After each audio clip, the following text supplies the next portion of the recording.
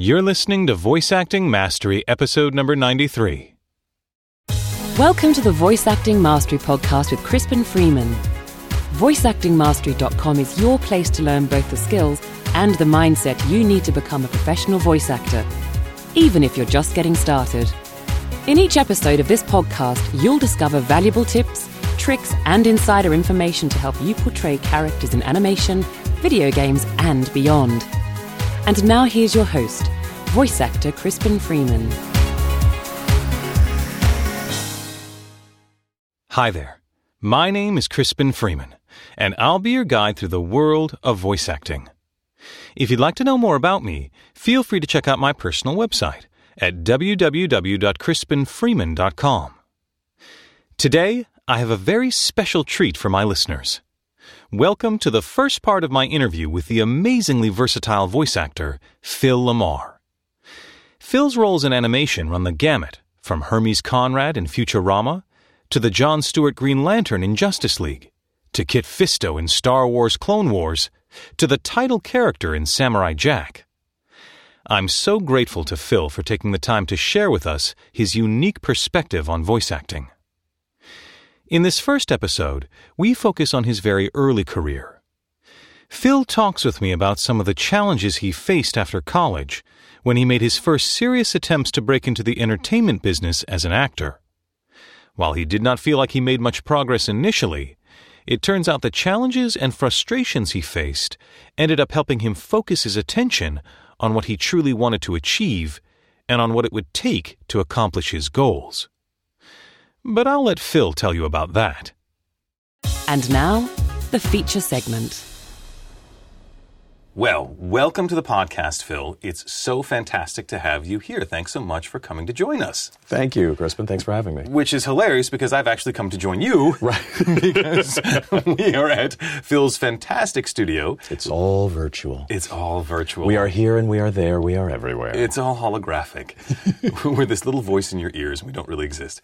So I've really been looking forward to getting to come together with you and talk about voice acting because I really like to get people who have sort of unique takes on acting, and especially voice acting, who can really share different facets of what it takes to be a voice actor. So for my audience, can we just get a quick little bio about how you got started in voice acting and some of your sort of major roles? Sure. Actually, my start in voice acting was literally the start of my professional acting career. In high school, I got a job on a cartoon produced by the Ruby Spears Company, which was sort of the poor man's Hanna-Barbera. Right. If you can imagine even cheaper backgrounds. Oh, they did Thunder the Barbarian, didn't they? I'm sure. Well, the one I worked on was the Mr. T cartoon. Right. And that was my summer job in high school for a couple of years. And it got me my SAG card. Mm-hmm. I'm now, I think I'm already vested in my pension because I started at 16. Yeah. But obviously I perceived that as a summer job, not really as a career. Right. And after that I went to college, came back to LA, began pursuing acting because I'm from Los Angeles. Mm-hmm. I started pursuing acting as an actual career and almost quit. Mm. I came home, spent a year, got nowhere, and thought, oh, well, maybe this was a mistake. This was after college? This is after college, yeah. And then I stopped and I sat down. I was living in, I think my mom had kicked me out of the house. Well, not kicked out, but let's work on your exit strategy. I was sharing an apartment in Venice and just sort of wondered, okay, what am I doing? Should I be doing something else? Right. And then I stopped and said, well, okay, before you abandon this, ask yourself, have you tried your best? Have you done everything you could have done and still gotten this result? Right. And I realized, no, I hadn't done everything I could have done. I did everything I was comfortable doing, everything I felt should be done by people, but I'm not going to sell myself or take a commercial workshop or, I'm like, well, why not? And so I got out of an idealist frame of mind and into a more pragmatic frame of mind. Okay. Obviously, there are a lot of people who are full of BS. And I'd run into a few of them in that year. And like there was one woman, she was the agent of a friend of mine. He said, "Oh, you should meet my agent." And I met with her, and she said, "Oh, okay, well," she looked at my college resume or whatever. So, "All right, I'm going to hip pocket you." Mm-hmm. And whatever that means. Yeah, you had no idea what that meant back then. Well, I knew. It was like, okay, so you'll be my agent without being my official agent. All right. But this is a woman who would have her agents go pick up her dry cleaning. And like yell and scream at people. And I was like, this is not how this is a business. Why is someone trying to do your errands? Yeah. But I realized that there was a real dysfunction. I think in that same year, I did a community theater play where I played the title character in the show, A Dog's Life. You've never heard of it. Oh, okay. It was written by some random dude in Brooklyn who sent it to these people in Altadena. And apparently, instead of putting their old folks in homes in Altadena, they make them do community theater. Oh. Because everybody was 70 plus. Excellent. All right. And they were very sweet people, but, it was not good. It was the septuagenarian players. And, yeah, and the play itself was horrible. Okay. And I'm sure we were all horrible in it. In fact, we actually started with one cast that was like, oh, these people are not bad actors. They all quit. Oh, dear. One by one, and were replaced by people less good. Mm-hmm. And every day as I would drive to rehearsal, the 40 minutes it took me to drive from Venice to Altadena, I was like, I don't have to go. They're not paying me. They're not going to come find me. I don't even think they know where I live. I could just turn around and go home. And go home. They'd find the 60-year-old woman who thought she was a lock for the dog part would jump right in, Give her a chance. Right. And I'm like, no, you made a commitment. Mm-hmm. When this is all said and done, you're going to be glad you stood by your word. Mm-hmm. And we did the play. It was horrible. And I remember having a moment after we wrapped the last performance. I was like, I should have turned around. But there was a little old woman who saw the play and thought I was darling and handed me a letter after the play. I'm like, I'm thinking to myself, when did you write this? Yeah, intermission? Right. Recommending me to her old agent. Okay. And I called him up, gave her name, got a meeting, and I met with this guy. And it was one of the weirdest experiences of my life. He was very like an old school 80s agent, like a heavy-set guy with a beard wearing a tracksuit and chains, and had an office up on Sunset Boulevard. So, what are you? What do you do? I'm an actor. I act. No.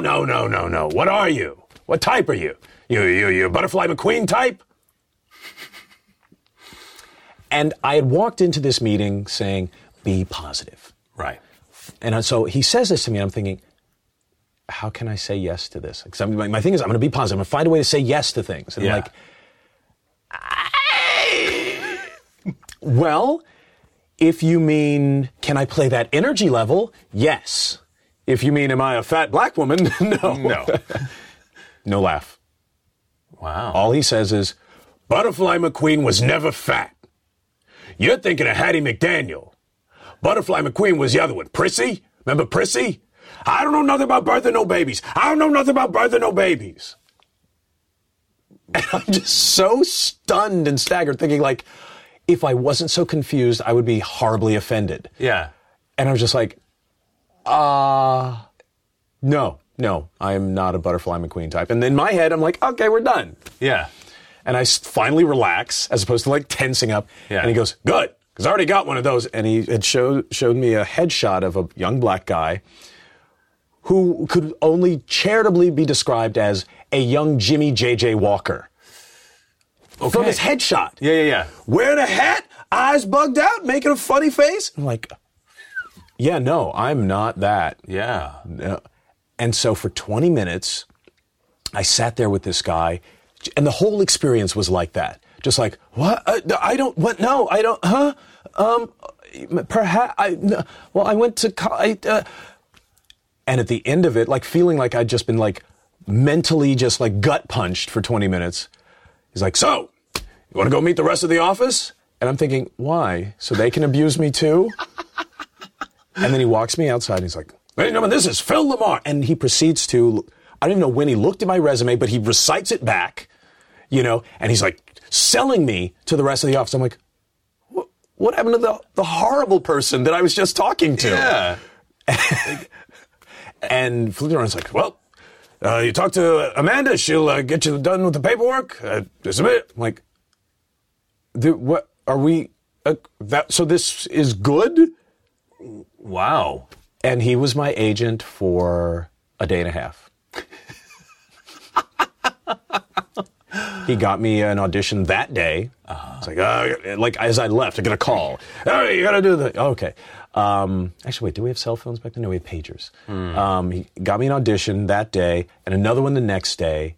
But I was dealing with some family stuff and I had to, was getting my grandfather out of his house and I had to go like downtown to do official paperwork to like get deeds, changed names and something like that. And they said, well, I need you, where's somewhere at 3? I'm like, I can't, I have to be downtown. I don't know how long it's going to take. Well, you need to decide what's important. I'm like, well, no, this is important. This is my family. We had this argument and he goes, I don't think this is going to work. I was like, Yeah.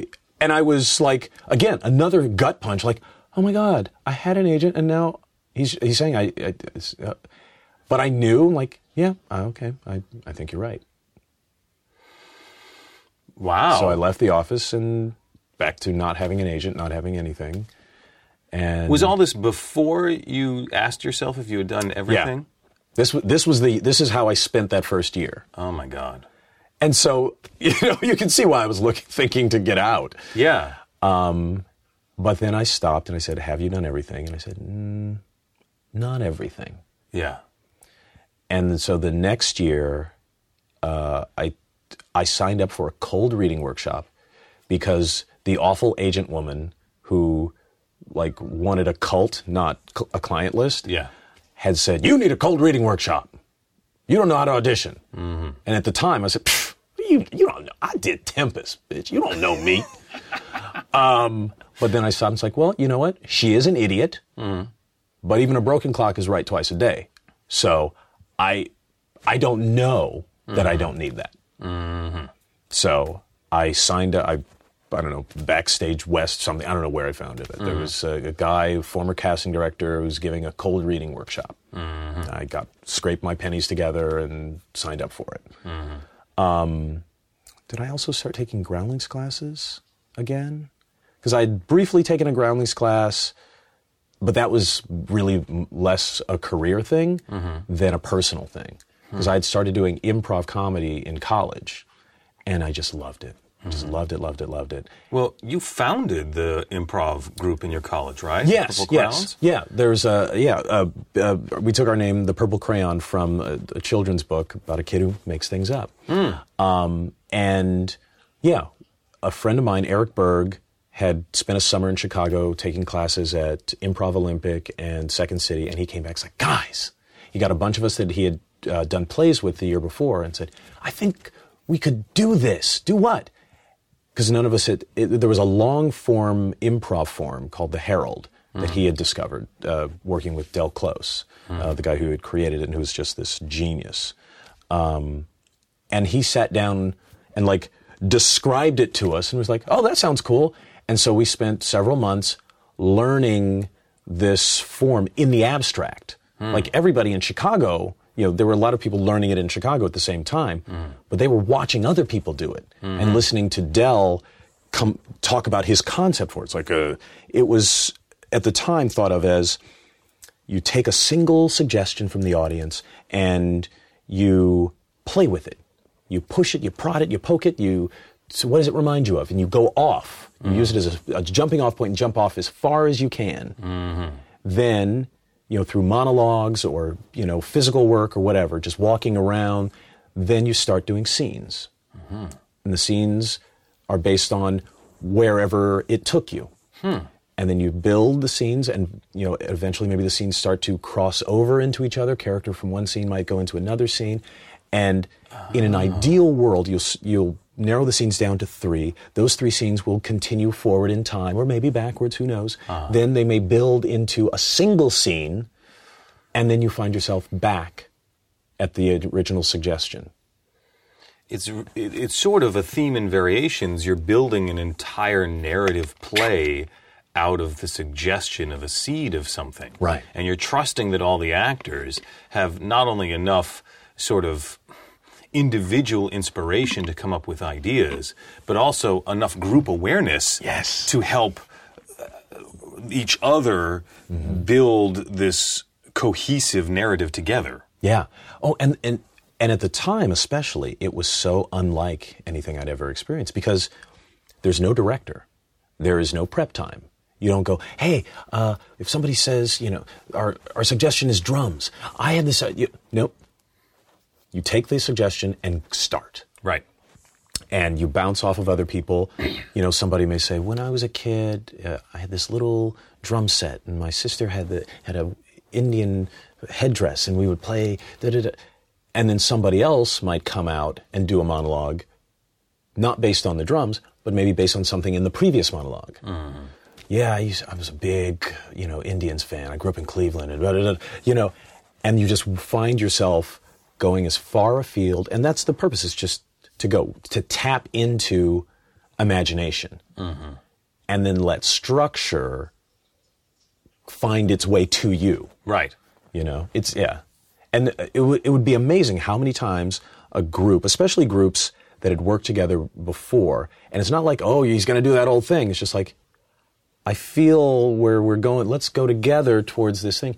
And you find yourselves going from these disparate interpretations of this single thing, building toward a single, focused, interpretation. And like the audience would just sit back and go, how did they do that? It's like they wrote it. Yeah. Yeah. Because it would be a big reveal at the end. It's like, how do you reveal something you don't know? Yeah. And that is literally the moment. Like the improviser will be on stage and introduce a box and start to lift the lid of the box, and he has no idea what's in the box. Yeah. Until he opens the imaginary box. Yeah. And he may not even say what it is, but somebody else will, and it will seem as if they both knew the whole time what was in the box. That's fantastic. Oh, it's so much fun. Wow, that is not dissimilar from the kinds of experiences I was having in grad school with sort of more experimental Peter Brook, Grotowski, messing with bamboo sticks and, working with all the crazy actors who worked with Peter Brook at the National Theater and whatnot. Right.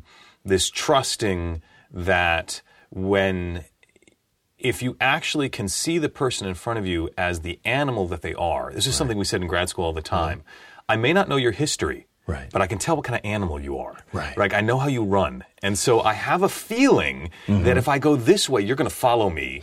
And we're going to find a way to the end of the path that's going to be so much more fascinating that if we sort of left-brained organized it algebraically from the beginning. Right. It's going to reveal a structure that's already inherent that we don't have to worry about. Yeah. It'll take care of itself as long as we ride the rapids, and then, oh, look at that, we came out the other end. Who knew?